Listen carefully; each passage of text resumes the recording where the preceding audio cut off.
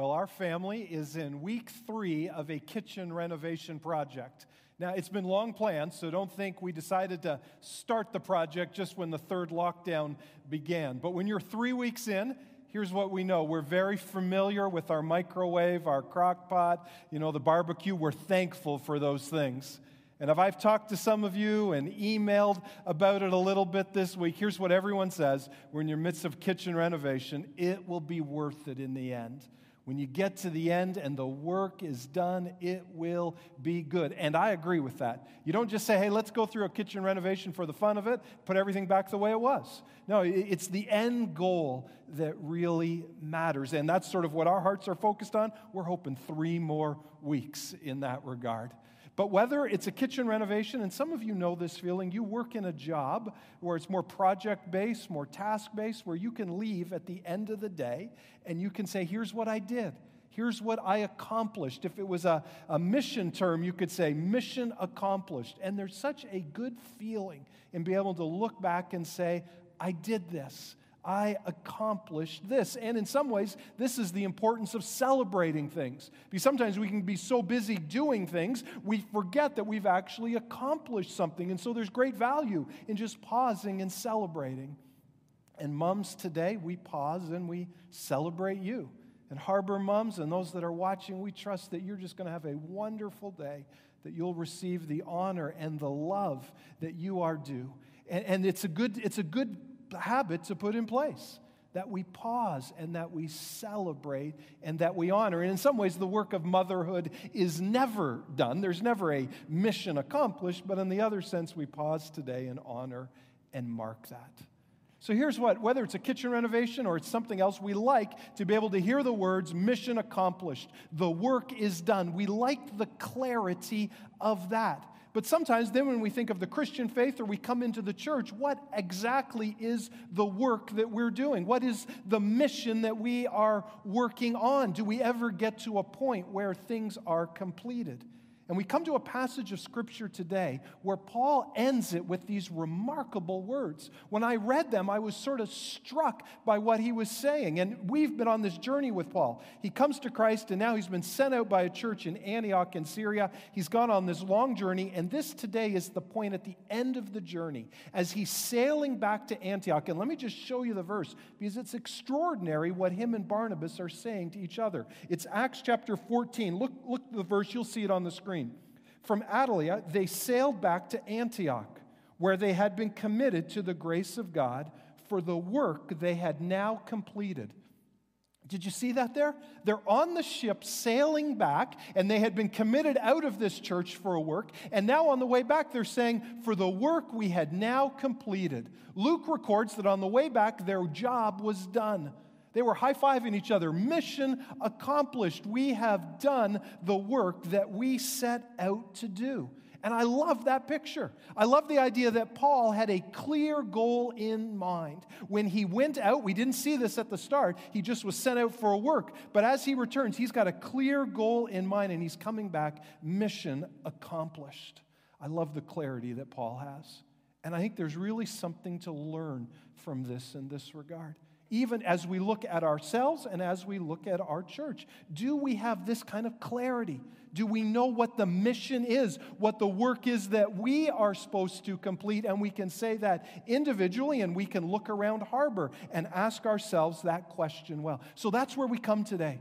This is absolutely essential to know what the work is we are called to complete. It's absolutely essential to know when the mission has been accomplished, because we can mark it and we can celebrate. And so that's where we come today to look at. So that's the end of the story. The end of the story, we know how it ends. Paul says the mission is completed. Let's just go back and review to see how the story began. So we're back in Acts chapter 14. We're going to start in verse 19. We read these 2 verses last week, but I just want to comment on them on the big picture of what we're learning from Paul on this journey that he is on. Let me read the verses. Acts 14, verse 19. Then some Jews came from Antioch and Iconium and won the crowd over. They stoned Paul and dragged him outside the city, thinking he was dead. But after the disciples had gathered around him, he got up and went back into the city. The next day, he and Barnabas left for Derbe. Now, those two verses have got so much in them, and I talked about it last week. There's so many questions that are unanswered in those two verses. But just for our summary today, let me mark the 4 city names that Paul mentions, or Luke mentions, that Paul has been to. First, we hear Antioch and Iconium. There's some opposition there. Paul had been to those cities previously, and he's been pushed out. He's been persecuted out of those cities. Now he's in Lystra, and you have read what's happened there and what happens, and now he moves on to a city named Derbe. So we're seeing now 4 cities that compile Paul's missionary journey in this region of Galatia. Let me just put up the map real quickly so you can see it. You see there the purple star. This is Antioch in Syria, where Paul starts. He goes on the missionary journey to the isles of Cyprus. He heads up to a second Antioch, Pisidian Antioch, and then down through those 4 cities. And now what we're going to see is he reverses course, goes back through the cities he's been to, and then comes back to Antioch. So that's sort of the overview of where we are today. So let's go on to verse 21. Paul, he's been left for dead. They pray for him. Something happens. He's up and ready to go. On the next day, he heads to Derbe. Verse 21 tells us what happened in Derbe. Here's what it reads. They, meaning Paul and Barnabas, preached the gospel in that city and won a large number of disciples. I love this verse again. Here's what we see Paul in every city. And remember, these cities had never heard the name of Jesus, never heard the good news of the cross. And now Paul has gone to 4 cities, and every city is exactly the same strategy. He shows up and he tells them the good news about Jesus Christ. And what happens? What happens? The same thing happened in Derbe as happened in the previous 3 cities. I love this. And they won a large number of disciples. Don't you like that? Paul tells them the good news of Jesus, and many people decide to trust in Jesus and follow him. And we've seen this pattern. This is Paul's pattern. And what we normally see next is there is opposition to that, and then Paul is pushed on to the next city. That's sort of how we have seen this story playing out. Now, you may think at this point, if I hadn't told you earlier, that Paul's now gone to his 4th city. He's shared the good news of Jesus. Many people have believed, and he says, okay, good, mission accomplished. Let's head home. Let's go down to the coast, get on the ship, get back to Antioch, and we'll say, many people trusted in Jesus. Mission is done. Let's celebrate. But that's not what Paul does. That's not what happens next. Luke now begins to give us a little more of the next stages, the next steps of Paul's ministry. It was here all along. Luke just hasn't showed us to us. But in these next verses, he's going to show us exactly what Paul is up to, his overarching mission and strategy. So let's go down to look at verse 21 and 22. Here's what it reads. Then they returned to Lystra, Iconium, and Antioch, strengthening the disciples and encouraging them to remain true to the faith. We must go through many hardships to enter the kingdom of God, they said. Now, this is great. They've been persecuted in these 3 cities. Now, what does Luke say? They returned to those 3 cities. You know, Paul's just about lost his life in these places, but now they are heading back. Now, again, I don't want to discount Paul's bravery in this regard, but historians do tell us that there may have been a change of Roman leadership governing this region that maybe had a little heavier hand and didn't allow some of the mob rule that was happening previously and allowed Paul to go back to these 3 cities. But either way, he's brave and courageous to return. But when he goes back, notice he's not going back and doing evangelism. Now, certainly Paul would have still been sharing Jesus with people, but that's not what Luke highlights. Paul goes back and he's now doing something different in these cities. Yes, he's still sharing the message of Jesus, but Luke records where is his focus. His focus is on the disciples. And he's ministering to them. And so as we now look in and we see Paul now going back to wrap up his mission and the mission accomplished idea, here's what I would say. What is the work that Paul is trying to complete? What is his mission that he is accomplishing here? And it's simply this: disciples are being made. Or we could just say disciples made. Paul's going to get back to Antioch and he's going to say, I completed the work. I made disciples. That is the first thing of three things that we're going to see as his mission here as he heads out and he celebrates completing. Now, it's very interesting to note how this ministry of making disciples is going. What actually is Paul doing? And you see it there. There's two words in making these disciples. There's the strengthening and there's the encouraging. Let me just talk about those two first, or one at a time. First, the strengthening is an ongoing idea. It's not like it just happens once and then they're strengthened and it's over, but it's a continual, ongoing process. And that word strengthening means this: to fix upon its basis, to fix firmly upon a base. That's the best way to understand this word strength. Think of it like a patio umbrella. And if you've got a patio and a patio umbrella, it's about this time of year we start to get those umbrellas out of the garage or out of the shed and get them out and set up, and we put them in a base. Now, we wouldn't really say it like this, but if someone was to say to you, strengthen the patio umbrella, strengthen the umbrella, you would know what they mean. The umbrella is good in of itself. It's what it's standing in. It's what it's based in. And that's the sense that Paul is using this word here, strengthen. When he goes back to these cities, he's strengthening the disciples. He's trying to get their base to be solid. And what do we know is the base that Paul is working on here? Well, it's the base of the Word of God. Paul is teaching them and pushing their roots deep down into the Word of God. His teaching ministry is based in the Word of God, and he wants to have them real strength and real depth there so their basis is secure. Maybe think back to Jesus' parable of the sower and the seed. Remember, Jesus was sowing out a lot of gospel seed, and he tells there's different soils that the seed landed in. The second soil was the soil where it was shallow, but the seeds grew up quickly. There was great joy and there was great excitement. Certainly, we've seen that here in these cities that Paul has been to. Many people have believed. But what Jesus tells in that parable is the seeds grew up quickly, the soil was shallow, and their roots didn't go deep down.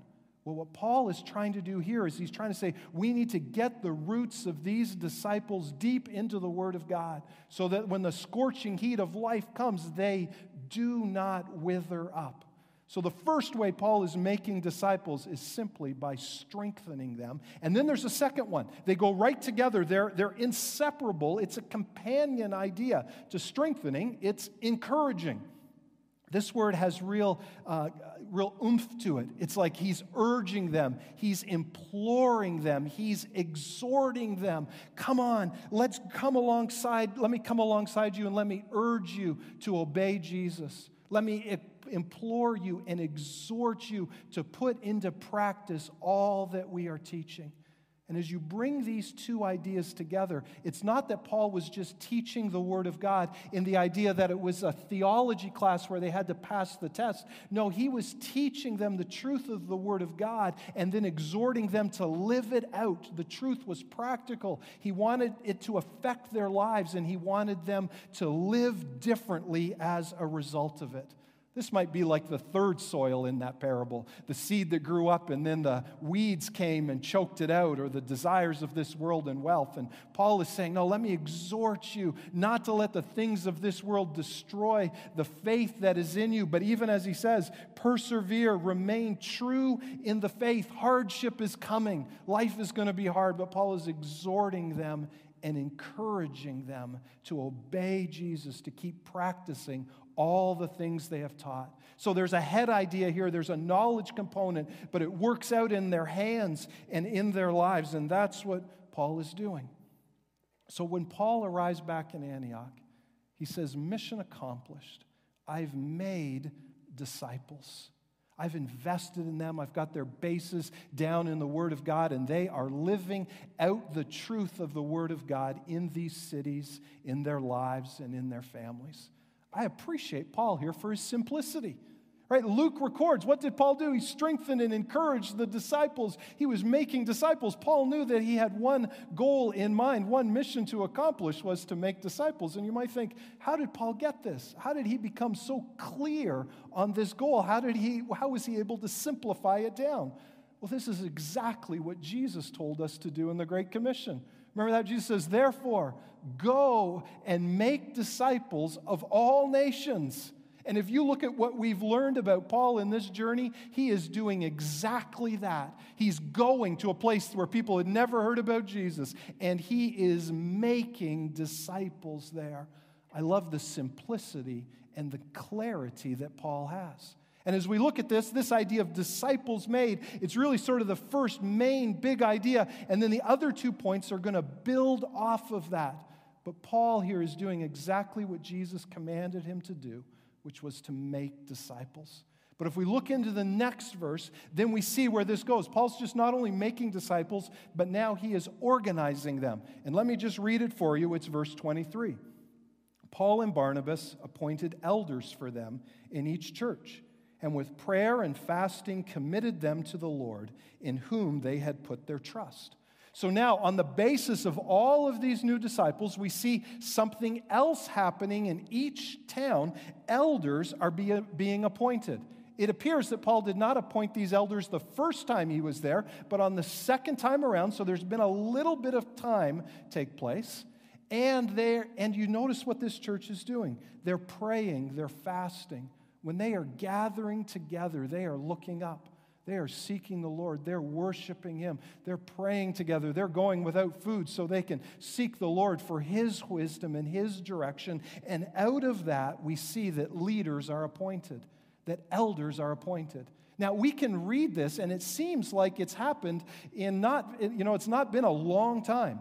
In fact, scholars teach us that this whole journey that Paul was on was less than 3 years. And you remember, he went down to the island of Cyprus, had to go up the mountain pass to get up to these 4 cities. So at the very most, he's in this region for 2 years.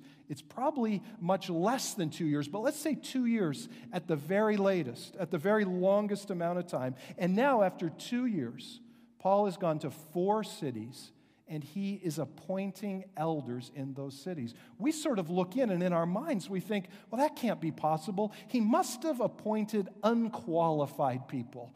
And let me just speak to that for a moment. If you know anything about the Apostle Paul, you could never see him sitting in a room saying, well, we don't really have qualified people, so let's just throw anyone in. We'll see how it goes. You know, we know Paul wrote to Timothy and Titus, and he was intensely serious about the qualifications for leaders, for deacons, for elders in the church. And so there's no sense in our mind that Paul would have appointed unqualified people. So here's what we learn. In a not long period of time, that there have been many who have been raised up to be ready to have a level of spiritual maturity to care for others, and there have been some men that are raised up to serve as elders in just a not long period of time. And you want to look in here at the only God moment. There's an only God moment right here. I think Paul has arrived not less than 2 years ago into these places, and now there are elder-ready people in every city, ready to say, I will take responsibility and care for the spiritual oversight of other people in this region. And that's the other thing Paul does. He appoints qualified people, but the other thing he does is, I'm just calling it, they were responsible. These elders were qualified and they were responsible. Look how Paul says it. And he committed them to the Lord. Well, who's the them? It's the elders, but it's also everyone the elders would be overseeing. It's all of them. It's the whole group that was praying and fasting together. It's like Paul comes to a point where he says, okay, guys, here's your leaders, and I'm going to commit you all to the Lord. And I'm going to go back to Antioch, and I'm going to trust God with you and you with God for the health and the furtherance of this church and the ministry here. And something we can really learn and look in and appreciate about Paul, just from a human perspective, from his leadership perspective, is right here. He is willing to hand off responsibility and authority for this local church. And we know that responsibility is the great maturer of persons. And Paul is giving them all the responsibility of this church. In fact, he gets back to Antioch and he says, the work is done. I've appointed leaders and I've committed them to God, and we will trust them in the hands of God. So that's the second thing Paul does. The first idea, disciples are made. The second idea, elders are appointed. And then there's a third thing, and Luke almost slips it in here. It's happened so fast, it's in the same verse. You hardly see it, but here's what Luke says. He appointed elders for them in each church, and with prayer and fasting. But it's that idea of he appointed elders in every church, in each church in the cities. So it's like Luke is saying there were churches there, but there was not leadership. So Paul returned to these cities, to the churches, and now was trying to further organize them.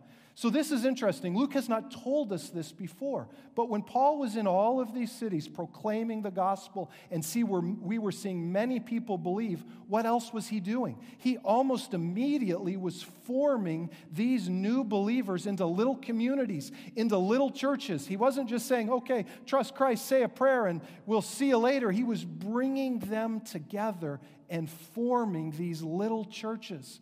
Now, because when he returns, the churches are there, they just don't have leaders in them.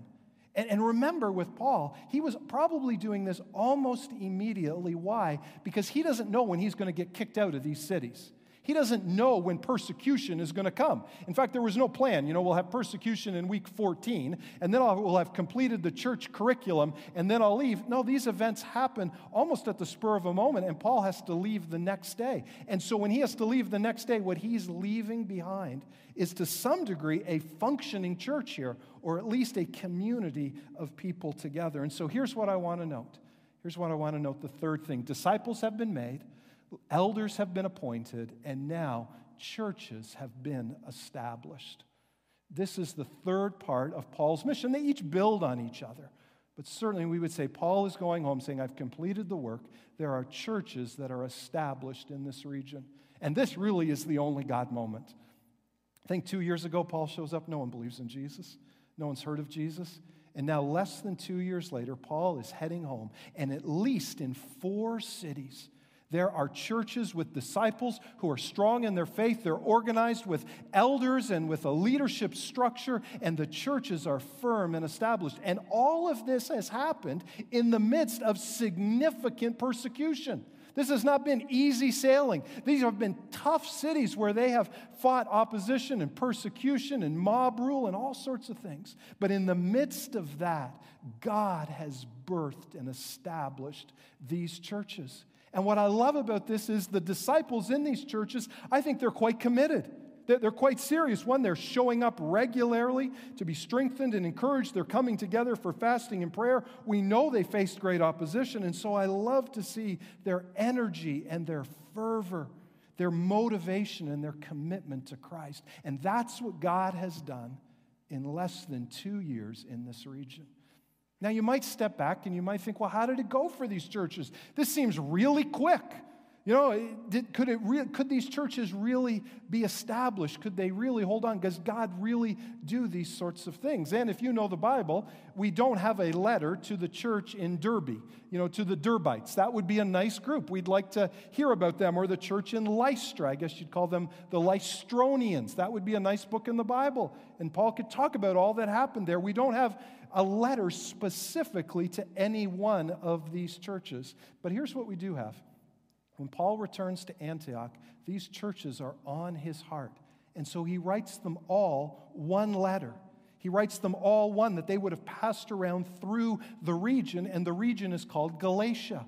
And so we have a book in the Bible. It's the first book that Paul writes. It's the book of Galatians. And when Paul writes that, he writes it to Derbe. He writes it to Lystra. Remember last week? Lois and Eunice and Timothy and the lame man. He writes that to Iconium and to Pisidian Antioch, to the believers there. He writes it to these elders he just would have appointed in these cities and these churches he just would have fasted and prayed with. He writes to them, and we can read that book and get a window into some of the things that were happening in these churches. They're still there. They're struggling with the gospel, trying to figure it out. There's been some attacks, as we know, in the book of Galatians, but we can read and get some insight. And then next week, Paul goes back to Antioch. He's there for a long time, but then he comes back to this region and we get another picture of these churches. So we know that these churches are lasting. God has continued the work in that place. So let me make a quick summary. What was Paul's mission? What was he trying to accomplish? It was 3 things. He was saying, I need to make disciples. I need to appoint leaders. and I need to establish churches. And if I could just pause here, and I know it's Mother's Day, but what I so appreciate about what Paul's mission is it's a people-centered mission. The first 2 points are almost exclusively dealing with people, and the third one is bringing these people together in community. It is a people-centered mission. And moms, one reason we appreciate you, and I just want to mark today, your mission is people-centered. And so I just want to encourage you, moms, keep loving, keep encouraging, keep investing in. That's part of the significant ministry that God has called you to do today.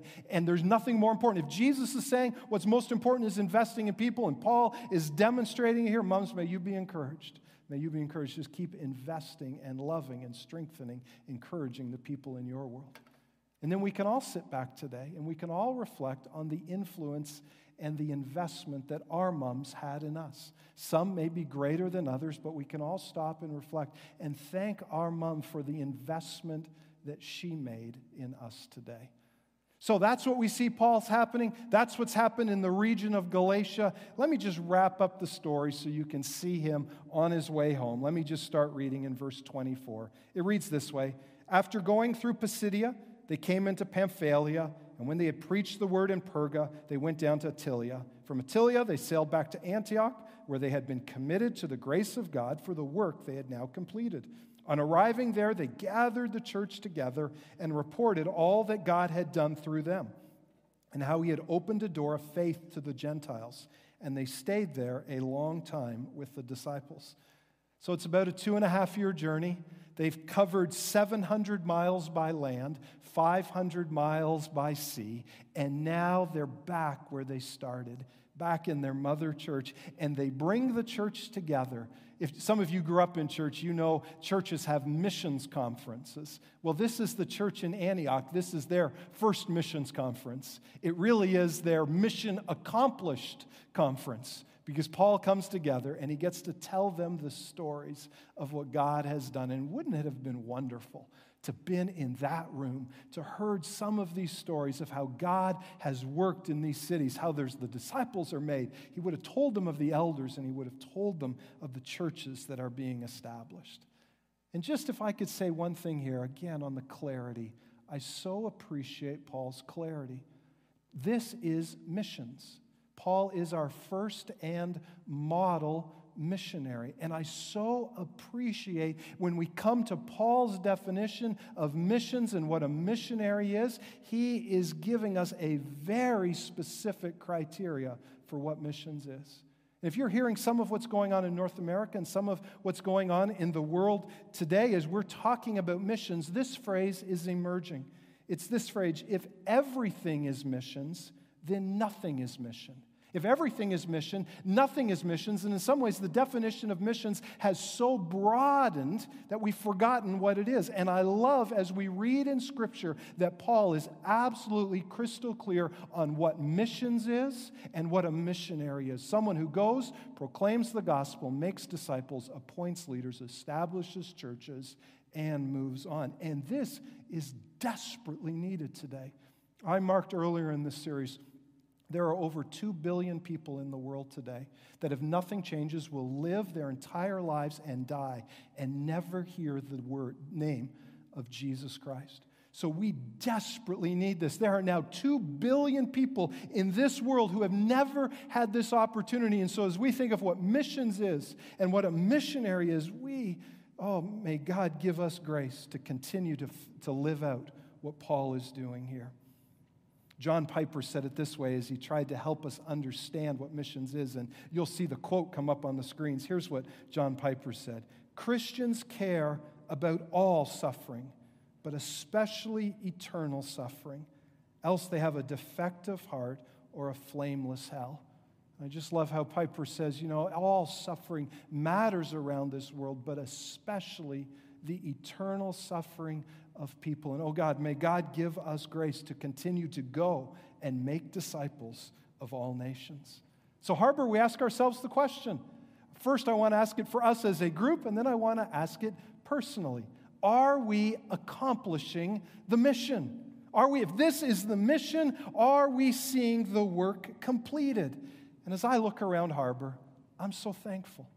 I'm so thankful that we can look in different places in different ways and say, yes, there are disciples being made. There are leaders being raised up, and there are churches being started.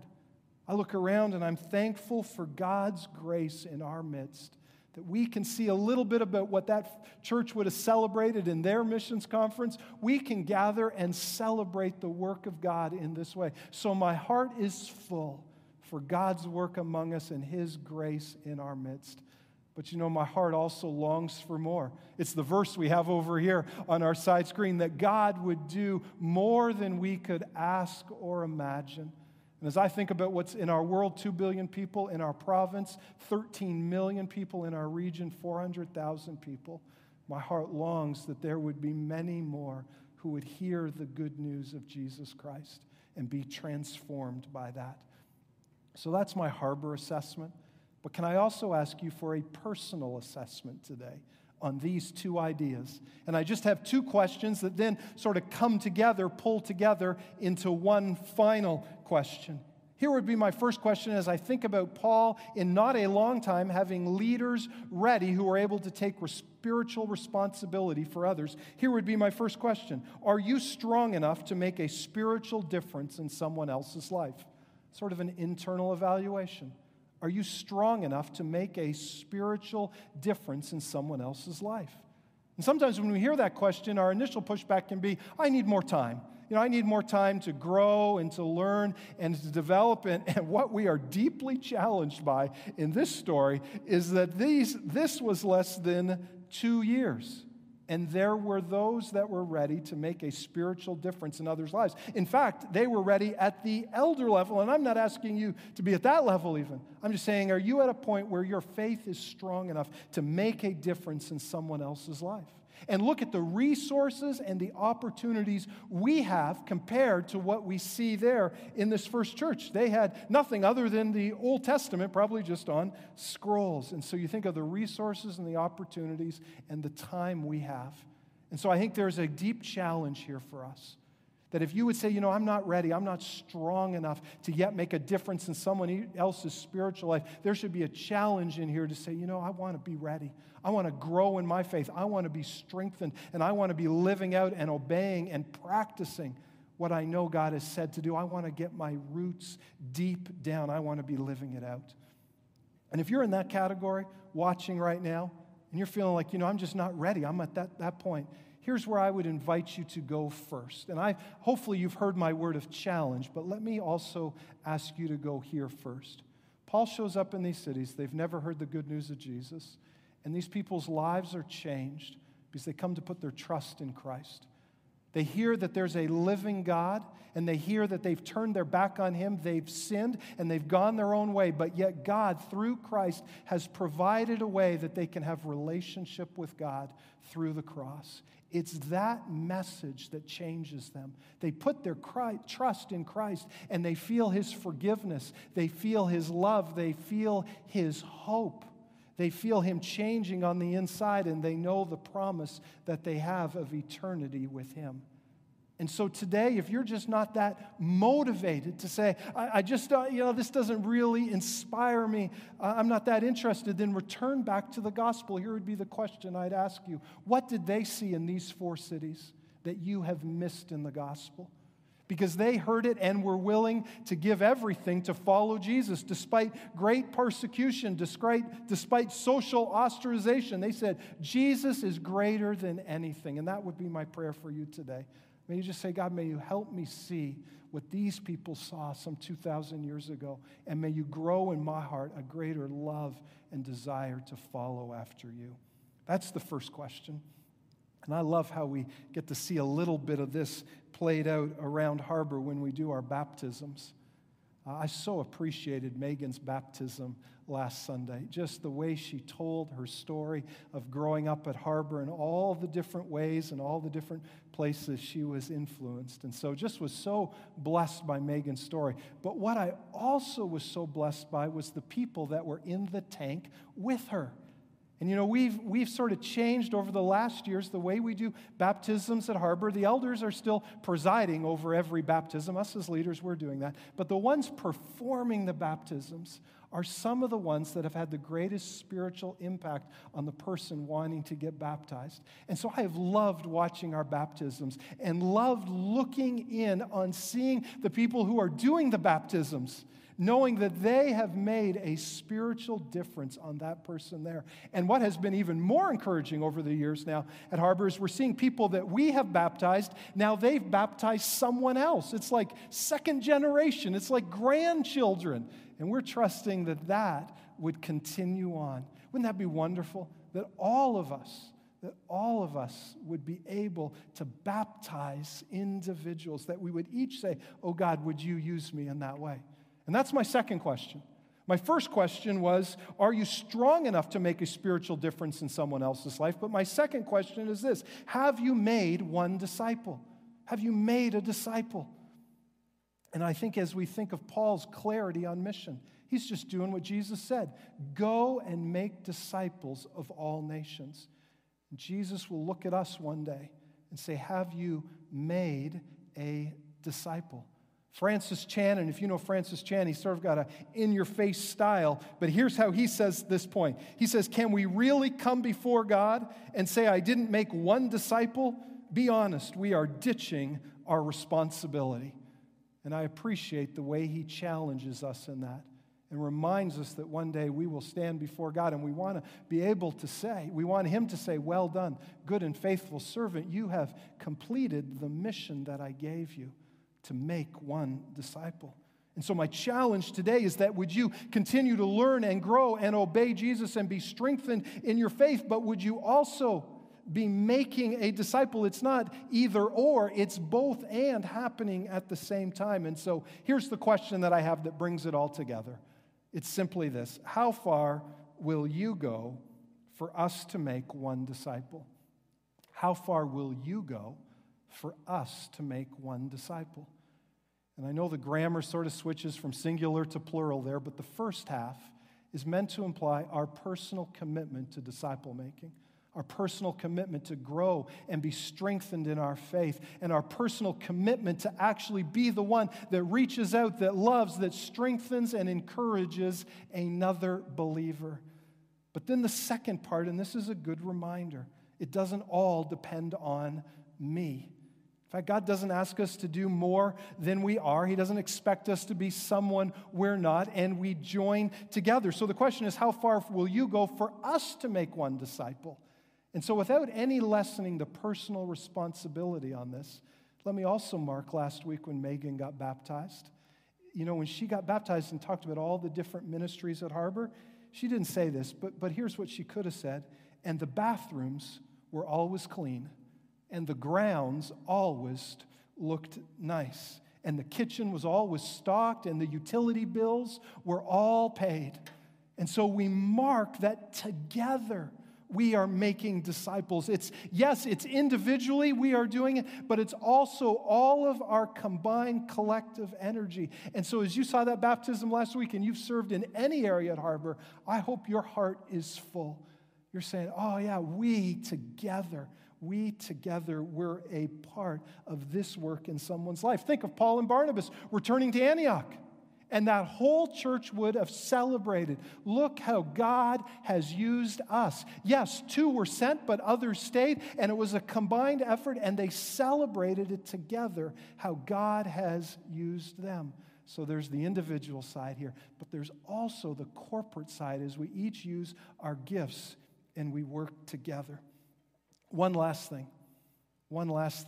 as we think about this is I just want to go back to the verse as you would just ponder how Paul ended this. And as we sort of hear the challenge of this, to take some responsibility, how far will I go? What am I willing to commit? But if we go back to the verse, here's how Paul ends it. You'll see it on the screens. Here's what it says. All that God had done through them and how he had opened a door to faith with the Gentiles. And this is where we need to end. Paul gets back home and he says, we didn't do this. This was all the work of God. This was all the work of God. And that's what gives us confidence and encouragement as we move forward.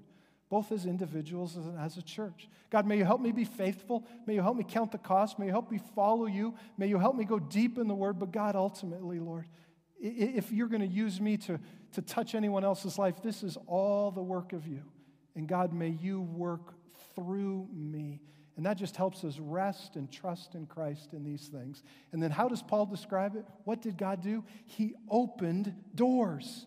Do you see that? It was God who opened the doors. So maybe you're watching right now and God opened a door for you this last week, or God opened a door for you this last month. Then as you're thinking of that and you know the opportunity you have, you sort of know where God is calling you, may you go through that door. Maybe for others of you, God haven't opened a door. Well, keep going, keep strengthening, keep growing and putting your roots down deeper in your faith. And if God opens the door this week, may you be bold. May you follow him. May you trust in him. And ultimately, as we do that, we see what we see in this passage, the only God work of God in our midst. Harbor, may we see that individually. May we make disciples. May we raise up leaders. And may we see more churches established for the glory of God. May we be able to look back and say, God has done a work among us. Let me pray for us today. God, we thank you, Lord, for this story. God, it's what you do. It's amazing.